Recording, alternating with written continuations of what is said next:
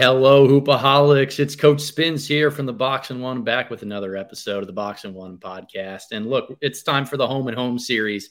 I was lucky enough to be able to join Maxwell Baumbach this past weekend on a great podcast talking about some work that he's done recently. And now he returns the favor to me, comes here on the Box and One podcast and talks some Kentucky freshman. Maxwell, how you doing, my friend? I'm doing great. I'm excited for this one.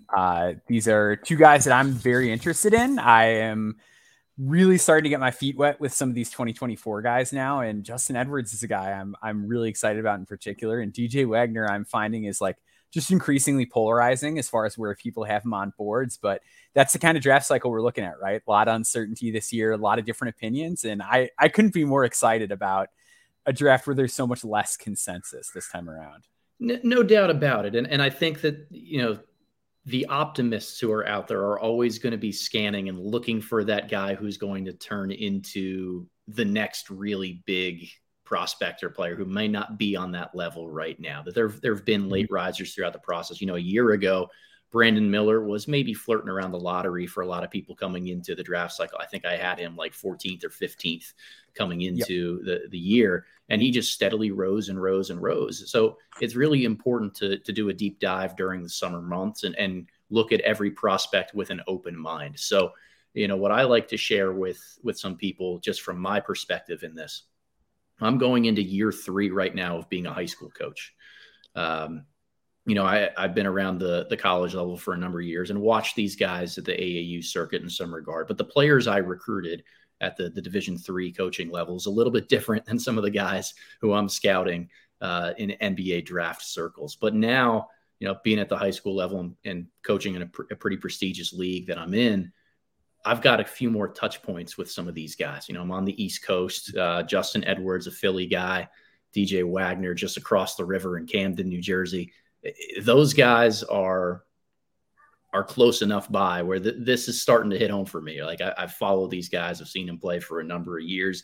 Now they're coming into the college season. I'm having a ton of fun with this, but I know there are going to be a lot of Kentucky fans who swarm to this podcast and try to get a feel for two of the newer, bigger players that you have coming in as freshmen and the long lineage of one and dones that Calipari has produced. This is a fascinating Kentucky team because they have a lot of youth when everybody else is getting older and hitting that transfer portal really hard.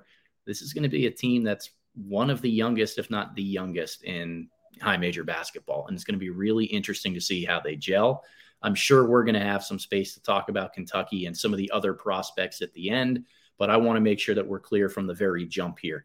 This is going to be a film breakdown of Justin Edwards and DJ Wagner, two guys who I think have the best chance to go inside the lottery of any of the Kentucky prospects here in 2024. So Maxwell, with that said, are there any other Kentucky musings that you want to, shoot across the bow right at the beginning here? Yeah, just that this is a really fascinating roster. I think their roster construction is a little interesting. It's Justin Edwards on the wing, and then it's like Trey Mitchell, who leans more toward the bigger side of the spectrum. It's a lot of guards. Antonio Reeves, I guess, is clear to go after maybe not being enrolled at Illinois State again. Like a lot of weirdness and a lot of size. And I think that is like one of the more interesting developments is the recent acquisition of Ivisic, because you went from, Onyenso, this is going to be his breakout season. Okay, we've got Aaron Bradshaw in the mix. Aaron Bradshaw, maybe he's injured. That now you've got like 3 bigs that have a real draftable case out of the gate. And it's just going to be a fascinating season. Like I'm really intrigued to see what this lineup looks like at the start of the year and just how it progresses toward the end of the season.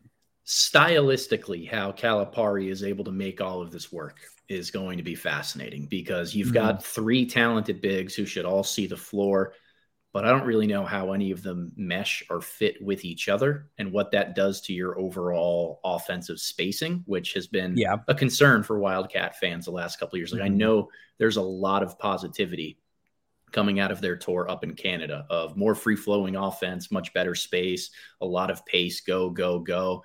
I think that's a byproduct of some of the injuries that they had and the lack of bigger bodies that were ready to compete for them up there. So it's very different, right? Like I don't think that's what we're going to see in SEC play. I don't think that there's any indication based on how John Calipari has played in the past that that's what he wants to do. Like I see here in one of the comments, at a Global Jam up there, Justin Edwards was actually playing center for them for a little bit. Like, yes, I think that's a byproduct of who they had on their roster, not something that we can look and project about Edwards long term. Like he's 6'7", 6'8" a decent defender and shot blocker, and we'll break down some of that stuff on tape a little bit later. But certainly, this was out of necessity. So I am staying just a little bit longer in the camp of wait and see, and I'm skeptical of how it's all going to fit. But without a doubt, as many talented young guys as you will find on any type of roster out there. So, Max, just fill me in a little bit here on Ivisic, because that's also another one of the polarizing prospect. Where are you at? He is very polarizing. I was lower on him throughout most of the last draft cycle. I do think it was a good idea for him to take another year if he is a guy that wants to come to the States right away, which him playing college basketball to me seems to indicate that that's kind of the direction he's headed in. Good shot, got a lot better as a mover over the last year. So he used to look very, very robotic in terms of just running, moving, sliding. That's come along quite a ways. His arms are down to his knees. He's really long. He's a little skinny still. But yeah, he's 7'3", so he's just long. He knows how to use it on defense. He uses it to get in on the glass, get those offensive boards, keep possessions alive. But yeah, sort of in that like a very raw version of that young Porzingis mold, as far as being a guy who's big, can stretch the floor a little bit and block shots. Doesn't sort of have that same ruthlessness as a young Porzingis, doesn't quite put it on the floor the same way if he needs to attack a closeout, not quite as good in space. So obviously we're talking sort of a poor man's version, but there's intrigue because anytime a player is that big, is not a disaster athletically, can alter shots and space the floor, there's bound to be intrigue at the NBA level. Yeah, he's a fascinating prospect to watch. We will see out of all of these three Kentucky big men who establishes themselves. And for those reasons and not knowing who is going to really fall where in the pecking order, we're going to be a little bit later and delayed and actually talking and breaking down some of those guys, both in video form and in trying to do a breakdown like this on the podcast. So the two main guys we're going with, DJ Wagner out of Camden, New Jersey, and Justin Edwards from Philly. Let's dive into the film here, shall we, Maxwell? Let's do it. Let's bring up DJ Wagner clips first. So I'm going to be going full screen here with a bunch of these and just want to note his athleticism, like 6'3" to 6'5", somewhere in that range, really bursty when he gets ahead of steam, loves to play in transition, get him the ball. And he's got this just wiry, shifty pace to him that makes it really difficult for defenses to try to keep him in front. This is a really tough finish. He's got a creative handle, likes to go behind his back, and a lot of in and out dribbles all the time. He plays with it a little bit too much, but this is like ultimate shiftiness, quickness in his step, the way that he moves. I want to rewind that one and watch this one again. Just the way that he moves with the ball in his hands is really unique. Herky-jerky is a nice adjective used to describe that, and just hard to keep out of the paint in some regard. Maxwell, as we're going here, please, if there's a clip that you see and you want me to rewind for a point that you're going through, let me know, and we'll make sure that we do that. For sure. Yep. Sounds good. Yeah. I think the biggest thing that sticks out in a lot of these clips is, how shifty he is and how sudden he is. Like his movements are really hard to anticipate. And there's a lot of, north-south, but also just east-west to his game. Like it's not, I'm attacking in a straight line every single time. It's not, I'm going sideways and I can't penetrate and get inside the paint. There's just a real nice mix of moves. I think, like you said, he can get a little carried away at times. Yeah. And I think that last clip was actually kind of an interesting one in some sense, in that he takes this wide driving angle. So there he comes off the screen, doesn't split, goes the long way around, and he manages to get there, able to find the finish. But one of those things where, a little worried about how often he's going to be able to pull off plays like that at the next level. Yeah, and the process is a huge part of that, Maxwell. Like, I don't know if time and score is something that you guys can see here on the YouTube feed. But 5 seconds left here before halftime. He's walking the dog up court, trying to make sure that he maximizes the time that he has, gets a drag screen right around half court, but he's got basically 5 defenders all shading towards him right here. Another one comes and stands above the volleyball line, help defender positioned at the nail. Like, they are stacking up to try to prevent him to get to the rim. And in some regard, it's really impressive that he's able to get here and just weave his way through traffic. But what's the process like here? Like, is he really going to try to dribble around a bunch of guys at the NBA level? You look at the spacing that the New Jersey Scholars have with 2 guys stacked on top of each other in the right corner. Like, you see that in the NBA a lot these days. A lot of teams like that. Yeah. 2 guys both in the same corner sort of set up on the floor. Not ideal there, Maxwell, but it really impressive. Like, it's not a process that we expect to see, but the fact that he can even take that wide angle and just get through traffic with 5 seconds on the clock is pretty impressive. You know, a lot of those came off of drag screens and early offense, which he loves. He does not need a screen in order to get downhill. So 2 things I noticed about him. I love his speed, and I love his use of his left hand as a finisher. I think he prefers to drive with his left hand. He can finish with either at the rim, but he prefers to drive with his left. And his burst is really sudden. Again, does not need a screen to get downhill. Yeah, that's a huge thing that stuck out to me as well, as I like the ability to kind of like, it's not changing speeds in the traditional sense, right? Like, it's not, you know, I'm completely coming to a stop and then going and things like that. But he plays pretty fast, but he has that extra gear that he can kind of kick it into to blow by guys when he has him dancing or has him off balance and things like that. Yeah, there's a real nice kind of extra burst that he's able to play with. Like, I just don't have that gear. And when he gets at his seam too, like, he's just slippery. Like, he finds ways to kind of dice through the lane and get through traffic. And I think he actually does a pretty decent job of playing through contact as well.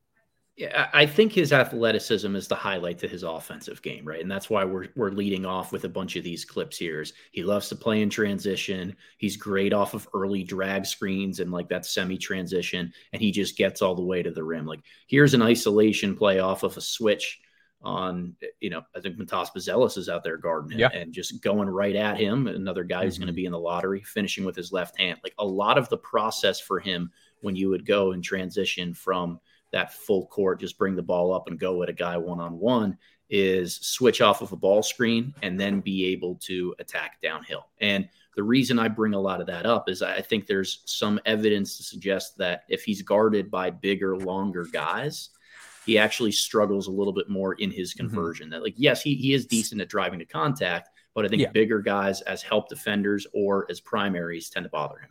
So I will say, if you can you rewind to that last clip real quick?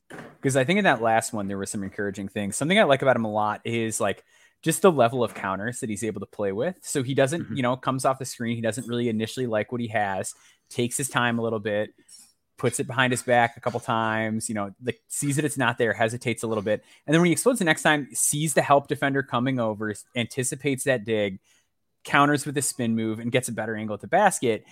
I think that is something that gives me a little bit of hope when it comes to the converting versus size, where it is like at a very basic level, there's an understanding of help and how to avoid it. And I'm hoping that can kind of bleed into seeing the floor better and just playing with more optionality when so instead of just saying, okay, I'm going to counter here, I can counter here, I can pass out here, here comes the second line, and sort of just be better able to anticipate that help and play around it. So that was the one counter in particular that I thought stood out because it helped him just get further penetration into the paint.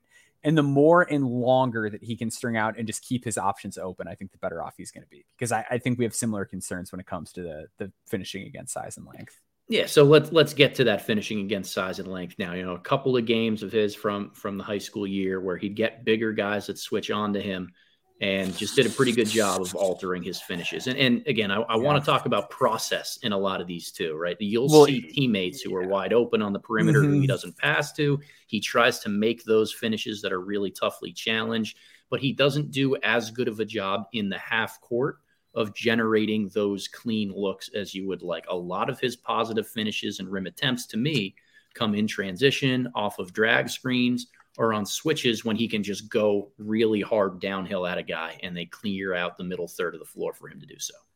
Yeah, and one thing that I've kind of sensed with the film that I've seen on him so far, because I'm very early in the process, I'm doing my film process a little bit differently with the 2024 guys this year.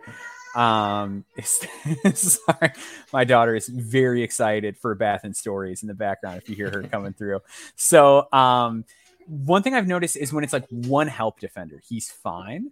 But it seems like if he's swarmed, it just does not register the same way. And that last possession is a great example where like he's got everybody collapsing on him. He's got a guy kind of on the flank. He's got a guy or in the slot rather. He's got a guy in the corner. Like he has options to pass out of this situation. And even if you were to go to like a pivot foot and then like turn back out and hit the man on the right side of the floor from the angle that we're seeing this on, like there are so many ways to get out of this. And probably the worst option with 21 seconds left on the shot clock is to say, I'm going to take this smothered look. Like it's that kind of stuff where it's like, okay, well, if there's one help defender, it seems like he can be fine a lot of the times, but there's also these possessions where he just drives into traffic, gets completely overwhelmed, and it's just one speed. It's I'm scoring, and he needs to keep that optionality open. Yep. Yeah, we talk a lot with the guards on the team that I coach about your decision point, right? Like where you pick up your dribble is where your decision has to be made. Because if you are leaving your feet or you're picking up your dribble, not knowing what you're trying to accomplish with it,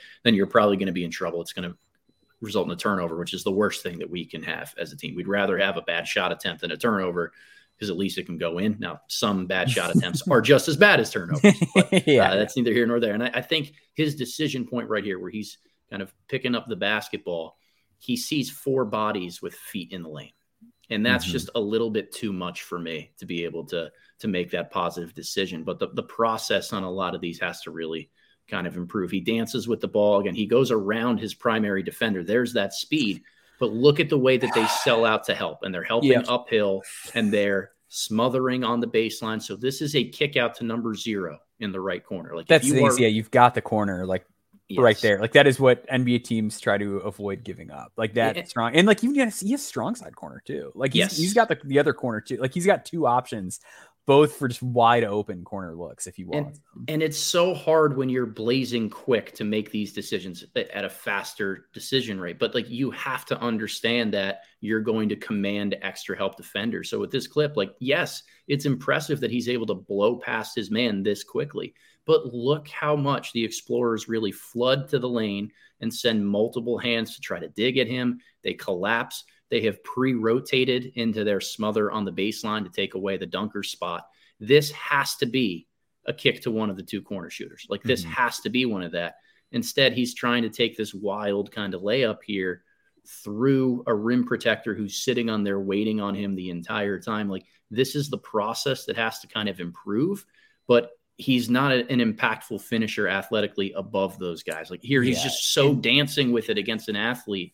He doesn't even read the secondary shot blocker coming through. Like all he's concerned with is cooking his man and going at him one-on-one. And it's this go at him game that I don't love. And I don't think translates well to the NBA. No, it doesn't. And I think even in that first clip again, like, it's not ideal, but he had number 1 in the slot where it's like, even if you don't hit the two corners, like even if you just do something to get out of that trouble when you have 17 seconds on the shot clock, like you do not need to be forcing these looks. Is that ideally what you want to do? Do you want to kick it to somebody in the slot when you have two wide open corners? No, but it's better than forcing what you forced there. And that is just, it's really gotta come around for him.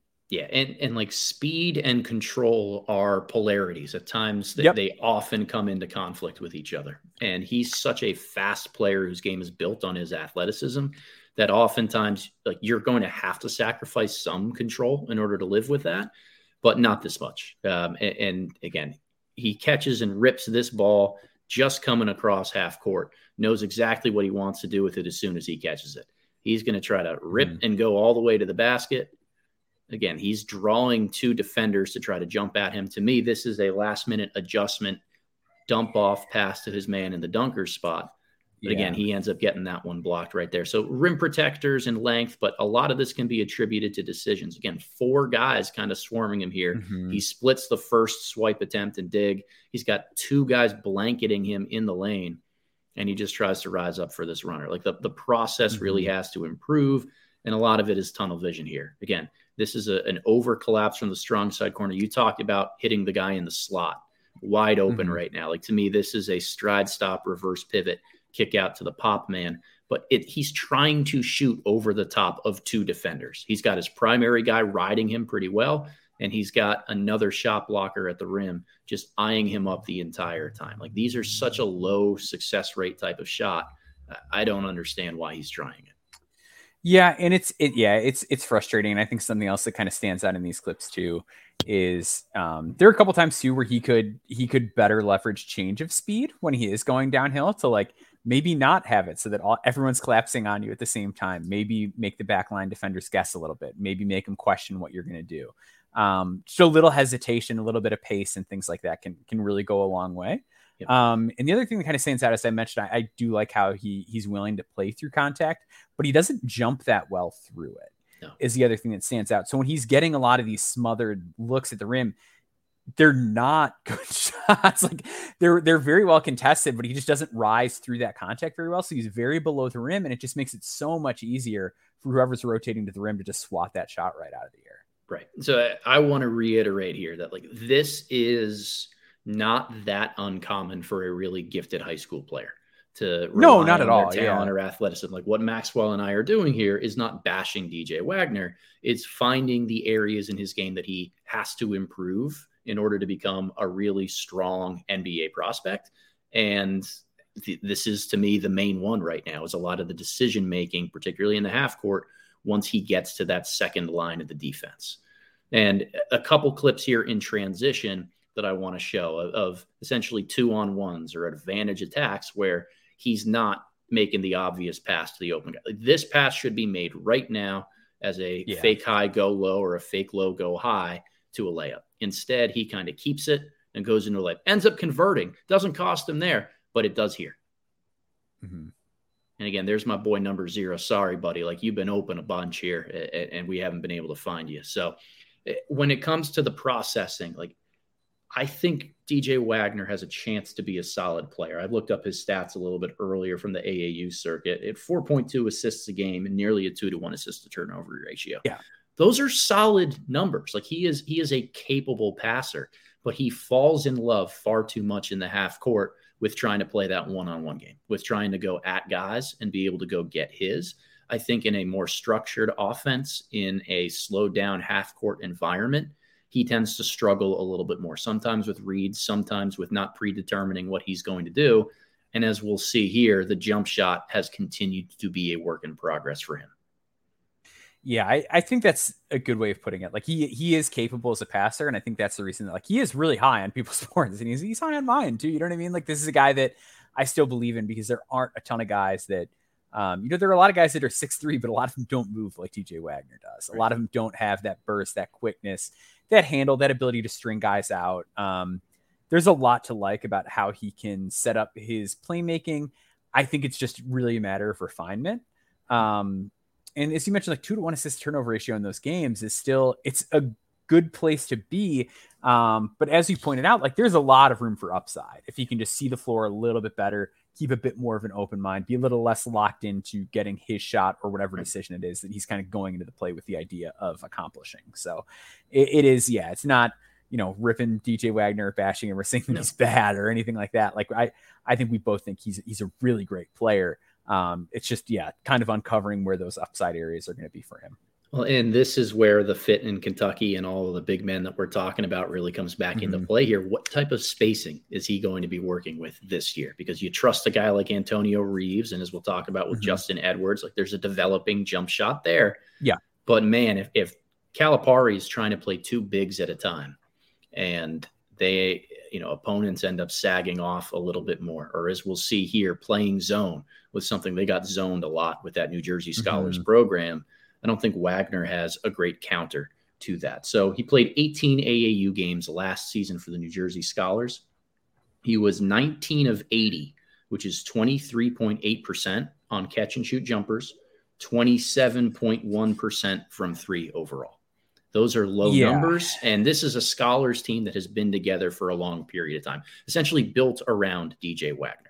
And a lot of those guys played on that same Camden high school team together. They did. It was him. So there's a lot of continuity there. Yeah. It was Bradshaw, who's also going to Kentucky, Mackenzie Mbako, who's heading to Indiana this year. Really talented squad.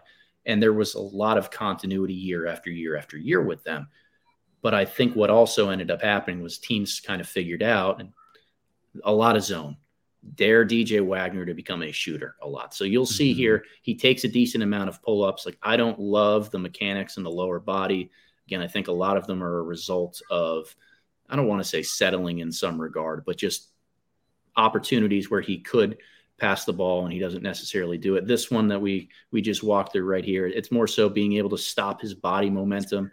He gets into his pull-up here, and I think he's still floating a little bit. His legs aren't really settled underneath. There's just a lot of refinement. Everything feels rushed on that pull-up. Like, the body isn't square. Like, the release is like a little snappy. Like, everything about it is just like you went way too fast there. Like, you can stop and still get a clean look. Like, it's okay. Your man's momentum is going to keep going. It's all right to really get that pull up underneath you. Yep. Same thing again. And same thing there. Like, he's drifting on it. Like, he just doesn't have great control over his body when he's going up into it. And I think part of it might be the balance. Like, he's pretty upright in both of those before going into the shot. So I don't know if that's part of it, that maybe he's not like heavy enough on his feet to really have a firm foundation as he goes up for it. But he just doesn't have the touch from outside to be able to hit those yet. No, and I'm just noticing this now. Like, it looks like he almost pushes off his left foot. Like, look at his base right here. His left foot is more anchored. One foot's not even down than his right. It's on his toe. And then he just kind of fades that way. It's just, there's a lot to really clean up with his base in his jump shot. And this is that process part of things again here, where a lot of times in the half court, if you switch a bigger guy onto him, whether it's a true big man or a super athletic wing who's got length, sometimes he's going to be fast enough to be able to go downhill and past him. But what happens if that bigger body sags off a little bit, tries to dare him to shoot, or doesn't play up in pressuring Wagner? He tends to be a guy that can take a lot of these jumpers, and we haven't seen a lot of positive results from him yet. So again, play off of him with length. He wants to prove himself as a jump shooter. And a couple of these rattle in and out. I understand that. Here it is against Buzelis. Again, I think he's playing off a decent amount, trying to win that first step. You can see he almost gets a hand on that with his challenge, because a lot of those guys have the length to be able to get there. I don't think Wagner has the quickest shot in the world. It's not slow by any means, but I don't think it's super quick. Falls in love with trying to get to that jumper to his left in a late clock situation. Like, there's just a lot to clean up with the process. And then we see here that the smoothness of the mechanics, the consistency and repetition of it all. I don't love kind of the form that he has on his landing. What's your take on the mechanics of the jump shot? Yeah. Lot of like different directional misses is something that's concerning to me. And it's true with like the pull up as well as off the catch. Like, we've got, I think both of those were to the left, if I'm not mistaken. It's tough because the film isn't like super clear. So it's like, I'd like to see kind of what's going on with the guide hand, if maybe there's too much thumb involvement or something that's forcing the ball in that direction. But a lot of directional misses. And again, you see it there where it's like 1 foot down, 1 foot up on like the balls of his feet. And it's like, I don't quite know what to make of that. Like, the shot preparation footwork can be a little janky. Well, and this landing for him on an uncontested shot where there isn't a defender coming, really bizarre. Like, I'll just kind of watch through this clip again. Like, he gets it, rises into his shot. Like, his feet end up together almost as he's shooting this. Like, if you see here, his feet end up pretty close together, and then as he lands, his legs split all the way out. Like, it's really tough for him in that regard. Like, I didn't think he had positive shooting splits at any level that he's played at, whether that's with Team USA and different, FIBA events, AAU, any of this stuff. Like, it's also a little concerning to me too that he is so much worse off the catch than off the dribble, at least in like the Scholars games that are on Synergy. Like, I would say that is like my biggest kind of concern with DJ Wagner is like, how does this translate to a more complementary style of play? Because it's like every guard needs to be able to run pick and roll. I think sometimes people view the NBA as a little bit more heliocentric than it is, as far as being like, oh yeah, like one guy is like the star and like he has the ball a lot. It's like, if you're a guard, like you're going to have to be able to run stuff, but at the same time, you have to be able to play off the ball too. And if he's going to be a poor shooter off the catch and he's going to and then at the same time, like he has some of these decision-making issues and things like that we've talked about already. it just makes it really hard to carve out a consistent role when you're like a frustrating decision maker and you're not shooting well off the catch. You have to be really excellent with the ball in your hands to like find really steady ground if that's going to be the case. So I think that's like, if you're talking like disaster scenario, is like if those two things don't come along, that's where he would be in the most trouble.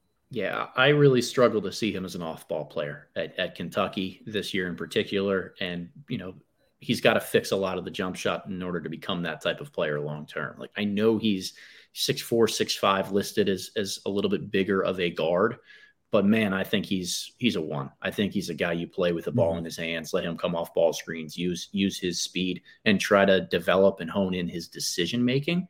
Because, as much as we can harp on the tunnel vision that he gets sometimes, like, he converted 59% of his half-court attempts at the rim. 59% at the rim for a guard.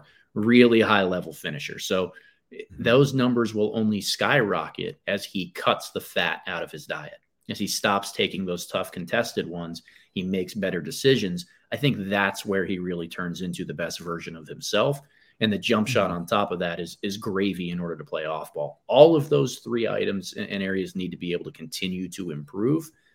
I just think the best path for him is going to be playing with the ball in his hands. I don't view him as like a combo or one of those other high volume scorers whose game is predicated on his jump shot. That's not what I see from a guy like Wagner long term. For sure. Yeah, I would agree. I think that's going to be the path. And I think the pull up has to come along a little bit too. Just like the small kind of sample size pull up numbers, even on twos, like it needs to get better. Because he is so quick that if guys like have to go over for him, like he's going to find ways to get into the paint. Like he is so quick, and that quickness is so crucial if you're playing the guard spot in the modern NBA. But I think that the jumper is going to be a big hinge point for how we feel about him coming out of the season, both off the catch and off the dribble. And it's little things too, right? Like, we love his speed, but slow down and play at different paces and different speeds coming out of ball screens. He doesn't wait for contact very well. I know, the scholars ran a lot of pick and pop stuff with Baumbach, and it wasn't a lot of contact on screens. Like, some of that is guards slipping that out and shooting systems, and other times it's him just not having the patience to wait for it. Like, he can learn a lot this year. And if there's any indication that we've seen from the Kentucky theory, as I call it, that all of these guards who play for John Calipari end up overachieving their draft position at the NBA, like, I still have really high hopes for a guy like DJ Wagner. So I'm going to go into this draft cycle with him as a borderline lottery prospect. I'm not thrilled or blown away with the decision-making enough or the shot-making in order to call him a top 10 guy. But I think his raw skills, his upside, his speed, and just the overall productivity leads me to believe that he is knocking on the door of the lottery, or at least belongs in that consideration if he is a true one and done. Does that add up to where you are? Where have you kind of seen him and pegged him in this initial ranking? Yeah. Plenty of work to be done before I feel confident in my my preseason board, but I've got him around 12 right now. Is where he is for me. So I think we're in a similar place with him going into this. And the guy that we are actually about to talk about is somebody who I currently have number 1, which is a little wild for a lot of people, but I'm a big believer in Justin Edwards. And I think one of the things you mentioned was screening. I think Justin Edwards, despite being a skinny guy, actually screens pretty well. And that's something I like about his game, but that's probably like the most boring part of what he does. So if we want to get into him, we can, but I have so much work to be done. I'm doing a thing this year where I'm going through the year sort of chronologically to get point A to point B on everybody. So I'm still like pretty deep in the grassroots stuff. So I've still got a lot of high school tape to get through. I've got a lot of U19s and like all of that kind of stuff, but I'm trying to watch as much like pre this past season tape on everybody as I can right now. And at that point, I'm really liking what I'm seeing out of Justin Edwards. Yeah. So let's go into Justin Edwards, because I don't have him number 1. I've got Ethan Almanza. That he is just stolen my heart. But Justin Edwards is really high on my preseason list right now. And I don't want to say he's not number 2. He might be, but he is right up there at the top of this draft class for me. I really love not just the game and the development that he's undergone over the last year, but there's something about his mentality that stands out to me that just from watching him on clips. And look, Imhotep Charter has been a dominant basketball power in the Philly scene for the last several years here, and Edwards has had a huge part of that recently. But he's got this energetic athleticism that stands out every time he plays. And I guess now's no better time than now to dive into the clip and start with the athleticism. Like, he looks really long, like he's 6'8", 6'9", long arms, really bouncy. I call him Mr. Windmill in high school because like he gets up for so many different slams, and just the pace here, 5 dribbles to go end to end with a rebound and run for a huge slam. He's going to be a special type of NBA athlete. Self-creation, scoring, I don't think off the bounce he puts pressure on the rim a ton. That's not an area of his game that he's been great at, but you see it in small doses. He can take 1 or 2 dribbles, get all the way to the rim, but he really trusts his pull-up jumper. That's an area where he's improved a lot, but it's not just the improvement of, are the shots going in? What do the percentages look like? He takes them very comfortably. He believes in this part of his game where if he's got a guy who's playing off of him a little bit, or if he feels like he's in rhythm, he's going to pull up and shoot that thing. A little bit of arc on it. Like, he is a lefty, and I think all lefties are the most aesthetically pleasing shooters in the world. But I think he's more comfortable in the mid-range than from 3 right now. Yeah, I would agree with that. But I think that is part of what I'm buying is that projection. I think he's, like you said, really confident in his shot. He believes in it. He's pulling up with it a whole lot, especially in the mid-range. But I like the release point. I like that it's really high, especially on those pull-ups. Like, I talk about this with people all the time. You don't see like star NBA players that kind of have like a low release in the mid-range. Like, it's just not something that really bodes well for you. But yeah, he shoots over guys well. If you're closing out on him, if you got a hand in his face, like, it's just got that, he's got that length, he's got that pop under him, and he can score it from anywhere. And I think I'm pretty bullish on him becoming a 3-level guy, because like you said, it's a lot of the at rim stuff tends to be in transition, but his strides are big. Like, when he takes those strides, he gets where he wants really quickly. And he's got a little bit of craft to him downhill. It's a lot more east-west kind of mid-rangey right now, but I think with his tools, he's going to be able to kind of convert that and get north-south a little bit more and pressure that rim. So I'm seeing an athlete. I'm seeing a guy who has really positive energy on the floor, and I'm seeing somebody that I think might be able to score it at all 3 levels. And it's the touch that really has got me to buy into the mid-range stuff. Like, I went through a phase like during COVID and immediately after. I didn't play much basketball. Just, life happens, whatever. I started to get back in the gym a little bit more. And the harder shot for me to find again has been the like 5 to 12 foot pull up. Like, I think, elbow jumpers and things, you take 1 dribble and you get into that in rhythm a little bit easier. It's that shorter mid-range area where if you show real touch, your jumper looks smooth and pristine there. Like, that has me really intrigued. So this type of shot right here, kind of fading away, is super interesting to me. You talked about the long strides. Like, I think he is a bit wide as a driver right now. We'll show a couple clips that he still converts on in scores, but I think his process has to be able to improve a little bit. And you'll see the way that Imhotep put him in positions to succeed. They start him off in this right offensive corner, have him come off of a lot of handoffs or zoom actions, handoffs to ball screens where he can just attack and clear out situations to his left. But he catches the ball kind of on the outside of the elbow, and he doesn't really get a paint touch until he's at the charge circle on the other side. Yeah. It's one thing to be able to drive around guys and athletically finish at the high school level. I think that's an area he's going to have to be a little bit more of a direct line taker. Again, same type of play in action here. Doesn't actually get a paint touch at all. Unbelievably productive finish. And I want to make sure we highlight that. This is and can be spun as a positive for him to kind of drive wide all the way around this, never get a paint touch, and have this full speed touch going left-handed off the glass. But he has to be able to generate those straight line drives to the basket in order to collapse defenses, get to the free throw line a little bit more, just unlock additional aspects of his game. Yeah. And the thing you mentioned too is sort of a note on that clip is like the driving left thing. He does not like to go right. No. And there are times where it can really bite him where it's like, it would have been so much more effective if you tried to counter back to your right there. Like, there's not a lot of like, I'm going left hard, and then I'm crossing over and I'm getting my separation. he can sort of dance with the ball in a straight line a little bit, but once he's going hard left, it's pretty rare that he ends up going back right. And I think that's something that he kind of needs to refine. I think if he does, it could open up so much for him, because like when you're playing with that level of speed, guys just do not have their balance under them. So it can really get him some clean looks, but it's just not fully there for him at this stage. He's got to get better going right. And like, I'm going to try and pull up those numbers real quick. I think he was quite a bit less efficient going right. Yeah. So in the EYBL games, 0.9, 0.1 points per possession going left, 0.5, 0.2 going right. And he went right. 27.5% of the time. So he really prefers to go left. And I think just opening up that counter game and just having the ability to get back to his right would do a lot for him, because he can play so fast.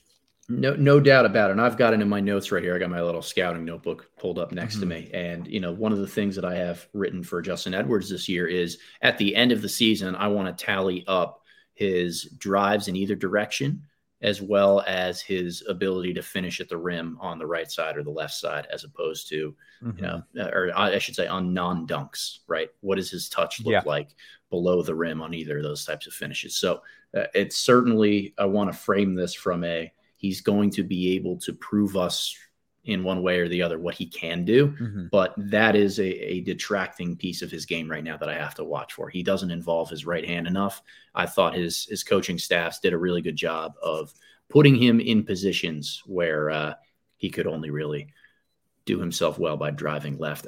The jump shot. I mean, we talked about how he's got a lot of confidence in it, particularly off the bounce. And we'll rewind and watch a couple of these clips here. A lot of pick and pops that he was put in, both with Team Final and with Imhotep Charter.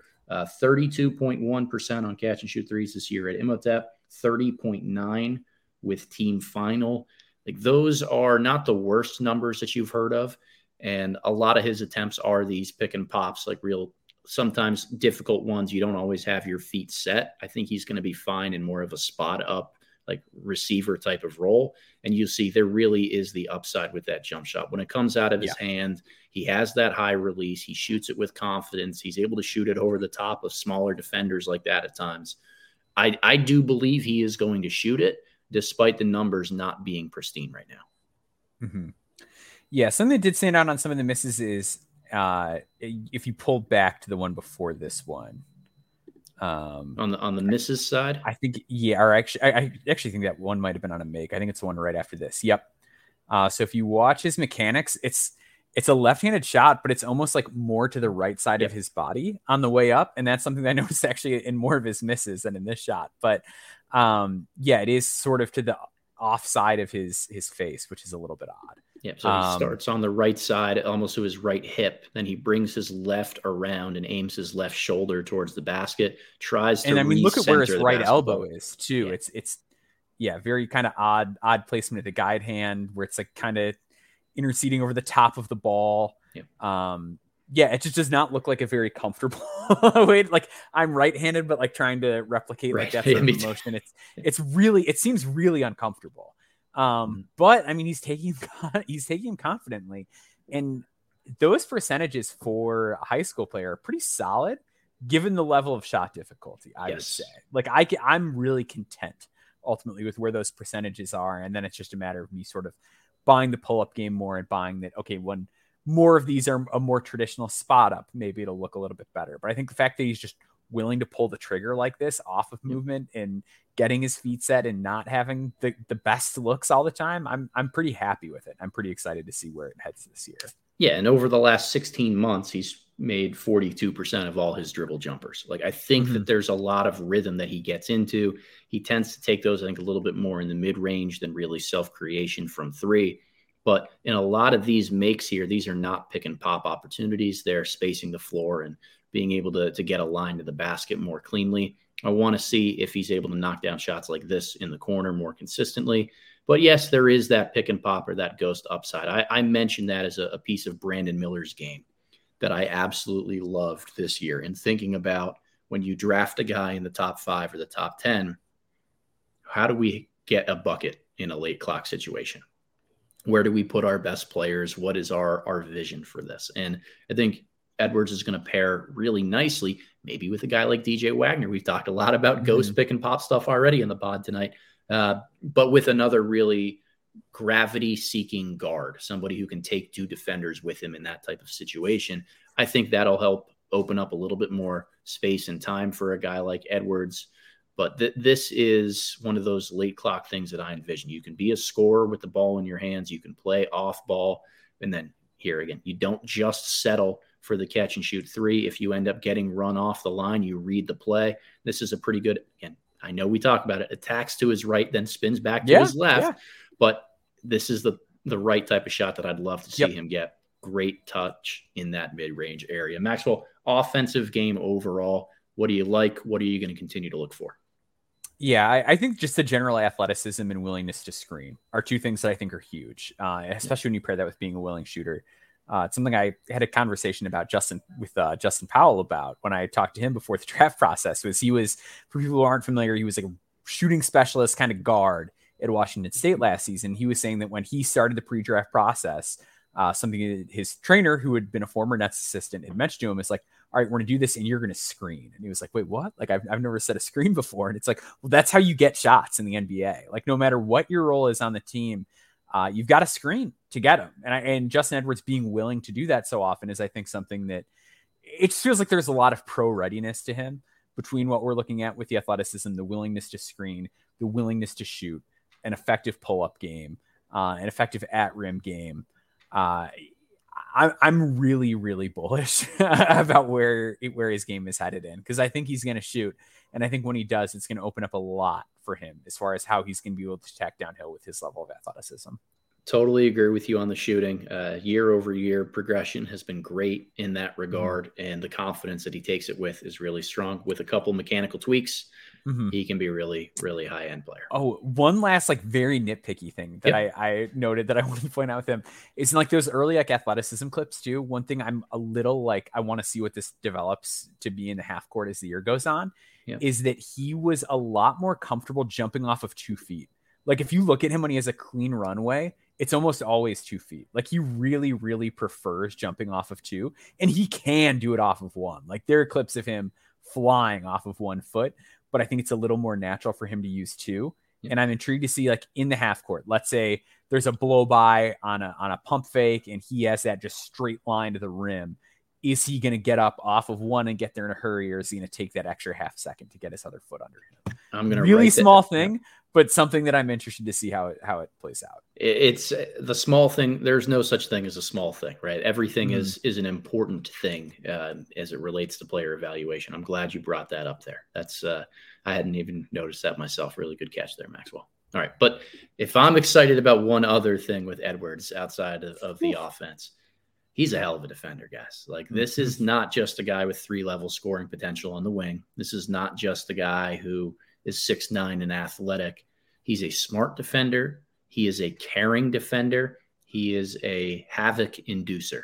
He's a guy who just creates chaos when he's out there. 42 steals and 13 blocks in 19 AAU games last year.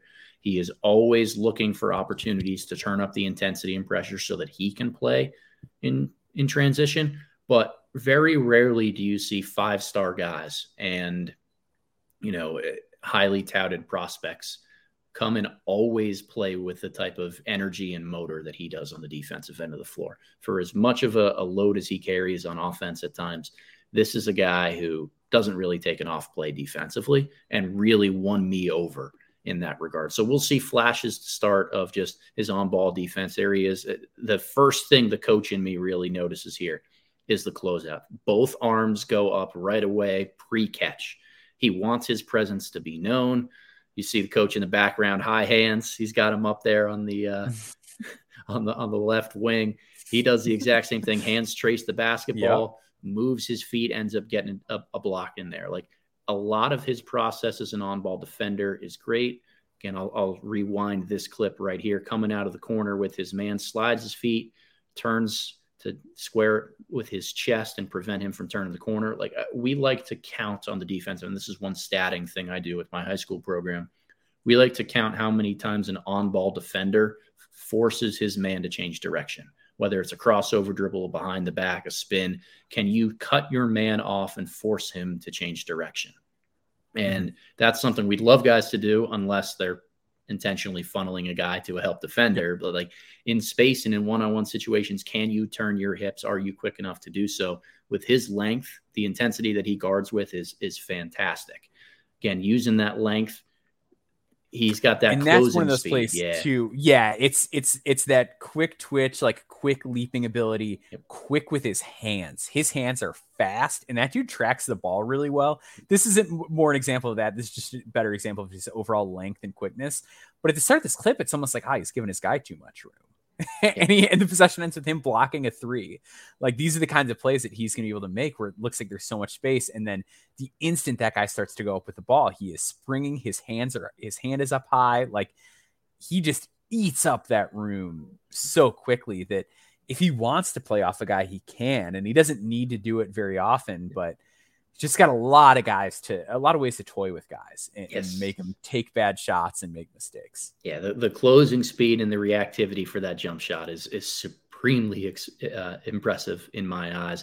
But those quick hands, they show up in different ways. Again, I'm the coach. I got to point out the closeout. The perfect form here, butt down, hands high, immediately on the catch, traces and swipes at the basketball and pokes it away. He's just a guy who's going to create deflections. I love that he's a 5-star who's picking up here in a 0-0 game right out the gate and is just pressuring a guy full court. And you can see he is going to be the hands again there. Like, such a good read to know where that ball is going, where the man is going, and know that he has that angle at the ball. Like, that's just something that you got to have in you. I don't know how you teach that. You're a coach. Maybe you can, but that is just instincts and physical prowess, like the perfect marriage between the two. Yep, he just wants to be able to take over those games. Again, playing a guard, picking him up, just sliding with him the entire way. Job's not done. As soon as he gives up the basketball, be there ready to track and help. I love everything about the way that he plays. He is a disruptor. Here he is off of the switch, trying to come out here and try to create a turnover. Doesn't quite get the first one. Doesn't give up. Hands are active. Like, I'm going to rewind this because this is winning basketball. When you are allowed to be aggressive, and Calipari is known to be a little bit aggressive on the defensive end of the floor at times. Wasn't much with Sheboy, but can be in the future. Like, I love the active hands. Again, tracing the basketball. Arms don't go down if the ball's over the offensive player's chest. And then you can't throw bad passes when Justin Edwards is on the floor. He will pick those off. Those are pick sixes. Those are cardinal sins. You can't throw lazy ones. He's going to make you work as an on-ball guy to have to throw those laser passes. He's going to make you work when he's guarding you to have to beat a top foot, pop with your top hand, and show a target. He's also a pretty good help defender too. And these might not stand out as incredibly fantastic plays, but again, 13 blocks in 19 games, solid rate for a help defender and a wing, but he's reliable. He knows where to be and when. I love the verticality that he's able to contest with. His length swallows up a lot of these shots. Again, tracking from the weak side, sees the opportunity comes, and just stuffs that one. Nothing too supreme. But this is the clip that won me over here, because a lot of times that's all we think about with help defenders: protecting the basket, blocking shots, and standing within a couple feet of the rim. Being a help defender is knowing what your rotation is supposed to be and doing it reliably every single time. So team final right here in a tie game against CP3 wants to come out and really trap a ball screen. It's an empty side pick and roll, which a lot of times what this means is this man, whether he rolls or pops, is going to be on the left side of the floor in the kind of short corner area, if not all the way out to three. The man who is responsible for him when you're trapping an empty side pick and roll is the low man, which in this case is Justin Edwards, standing with his head up below the rim right now. He's got to be thinking right now when he sees this coverage coming, if this is a roll, if they blitz this, I have responsibility to rotate over. And here they come high above that level of the ball screen. He's still head under the rim, just above the charge circle, trying to bait the ball to go back there. Reeds picks it off. Yeah. He's reliable. He knows exactly where he needs to be when. There's so much to like about the way that he defends. It's the intensity and the energy. It's the length and all of the tools that he brings to the table. But he's a smart defender who doesn't take a play off. I love guys like that. I'll work with the 3-level upside on offense, but I think Justin Edwards has a really high floor in comparison to some of the other players that we might talk about in the top 5 or top 6 discussion, because he defends and because he's going to be a really valuable positional defender who's 6'8" or 6'9" with length, who can guard down the lineup and switch and be very comfortable moving his feet in space. I've fallen in love with the defense as much as I have the offensive upside. Yeah, I'm right there with you. I think that anytime you have someone who can know the defensive scheme that they're playing in that well and has those levels of tools, the length and the speed, like ground coverage gets talked about a lot. And I think a lot of times it's just like, is it a guy who's too choppy with his footwork? Is it a guy who is just a little bit slow and whatever? And like, he has every tool in the bag you could want as far as covering ground, whether it's physical, mental, explosiveness, length of stride. Like it's all there for him. He's extremely well-rounded on that front. He's going to make a lot of plays off the ball, and his recovery is really good too, because he has all of those same attributes. And he plays so hard. Like we talked about, this is a guy who doesn't quit on plays, and like even the little things, like he doesn't get backdoored. Like he's monitoring man and ball. He knows what's going on the court at all times. Like he's a pretty like high reward defender who isn't really going to give you any sort of lapses or nonsense. Yeah.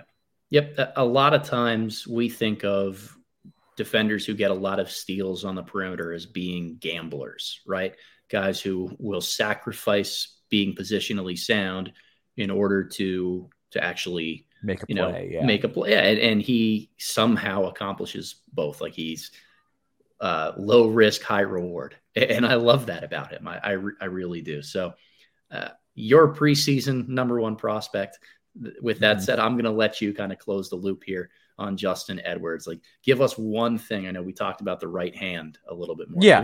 Give us one thing that you want to keep watching for from him, or that you've really fallen in love with that we didn't maybe talk about today. Yeah, I think we kind of covered the big things. I think he's got a little bit of craft downhill because we focus more on like the pull-up stuff in the transition. I do think that there is some like stop-start to his attacking game, and a little bit with his handle. Like I think he has ways to get to the basket. And I think that if he is ever in a position where he's like carrying a large load of the offense, he has a lot of tools in his bag to be able to be like a 1 or 2 option for an NBA team if everything breaks right. So I just really like the trajectory that he's headed on from a skills front on the offensive side of the floor. I think so often, like a lot of the stuff that I've seen on him, I haven't consumed like a lot of other people's draft content, because at this stage in the process, I really just want to like see what I think of guys first. I don't either. I think that's a smart strategy. Like let's form our own opinions. Yeah. I think the stuff I saw on him kind of, I haven't really read anything in months, but like during the high school year, I feel like the kind of stuff I was seeing about him was like, oh yeah, he's like a really athletic defender, and like maybe he's going to shoot a little bit. And I think that really undersells a lot of the upside that he has as far as just his skills on the offensive end. Yeah. Glad you mentioned that there. We have a question in the chat, and if anyone else is watching us live, feel free to throw a couple questions in there. Thank you, JD, for the compliment there. But how do you get all these EYBL clips? Synergy is a lifesaver. Shout out to Matt Curley and Synergy and the team over there for assembling not just an incredible database of film clips, but statistics that go with it, that allow us to be able to throw out and analyze what a lot of these guys' numbers and metrics are in terms of catch and shoot numbers, dribble pull-ups, as Max mentioned, which way these guys drive and their conversion rate when they drive in those directions.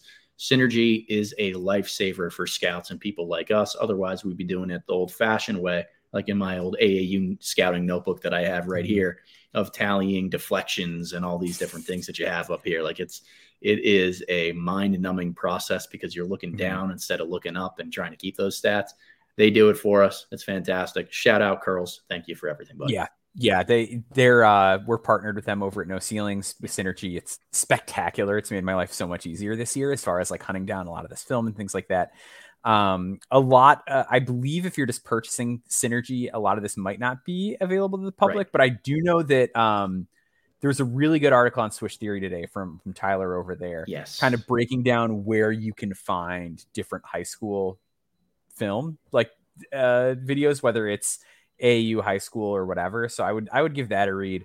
Because I fell into a similar resource with like international film when I was first getting into scouting. Someone had compiled the list of like, here's all the databases, here's this channel, here's where you can find that. So that would be a good resource to use if you're not able to get into there. But yeah, that's a good place to start too. But yeah, Synergy does wonders for us at No Ceilings, as far as not only the stats, but really just the amount of film that they're able to provide. It's unbelievable. Yeah, I got to change. I got Curly's contact info in my phone. I got to be able to change his ringtone to How to Save a Life by The Fray, because like he is a lifesaver through and through. James got an interesting question here, and this is the last one before we'll sign off for the night. Thoughts on the recent trend of high-level international prospects going over to college? Obviously, we've seen 2 of them go to UCLA this year. Another one here in Ivicic coming to Kentucky. It's not completely new, but it does feel like we're getting some of the higher end, potential lottery guys this year. Max, you want to take this one first, or you want me to go with it?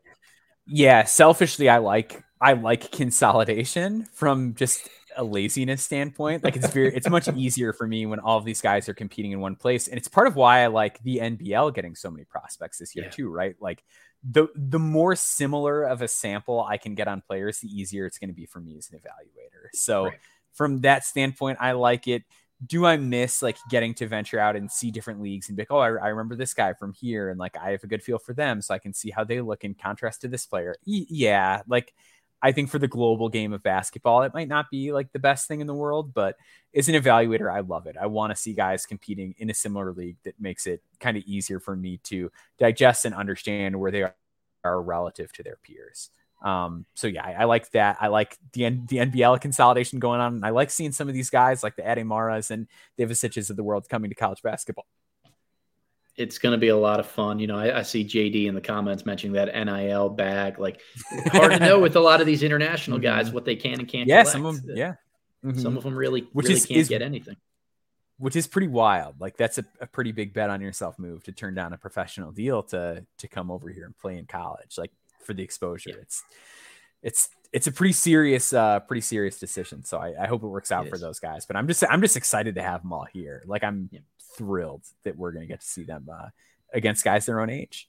It's going to be a lot of fun this draft cycle. The last comment we're going to show here from my boy Gregory Castillo, loyal supporter of the program. Maxwell is the best. There we go. Yes, he is. I appreciate it. I've been dying to do a film breakdown with you for a long period of time because I think your stuff is top notch. So please let everybody know where they can find your top notch work. Yeah, so all my written work is at No Ceilings, NoCeilingsNBA.com. On the No Ceilings NBA podcast feed, you can get our podcast. Me and Nathan do a show that comes out every Monday. This past week, Nathan was gone, so I had Adam here. So it was great. You can go check that one out. We talked about my article on Under the Radar Big Men, but No Ceilings is where everything's at. Then on Twitter, it's at Boundboards, at BAUM boards. Or I'm sorry, x.com. The famous website x.com, where I post instead of tweeting. Everyone is getting so used to saying those things, and it's so natural to say on x.com. That's where you can follow me. So so that's where all my stuff is at. And you can follow me on Elon Musk's pet project at @TheBoxingOne_. And obviously tuning in right now on YouTube. Keep it locked on the YouTube channel for everything. But please rate, review, subscribe to the podcast on all podcast platforms out there. Really love bringing a lot of these in-depth film breakdowns to you. It's going to be the theme of the podcast this year. So make sure you keep it locked for a lot more of that coming soon. But until next time, Hoopaholics, see you later.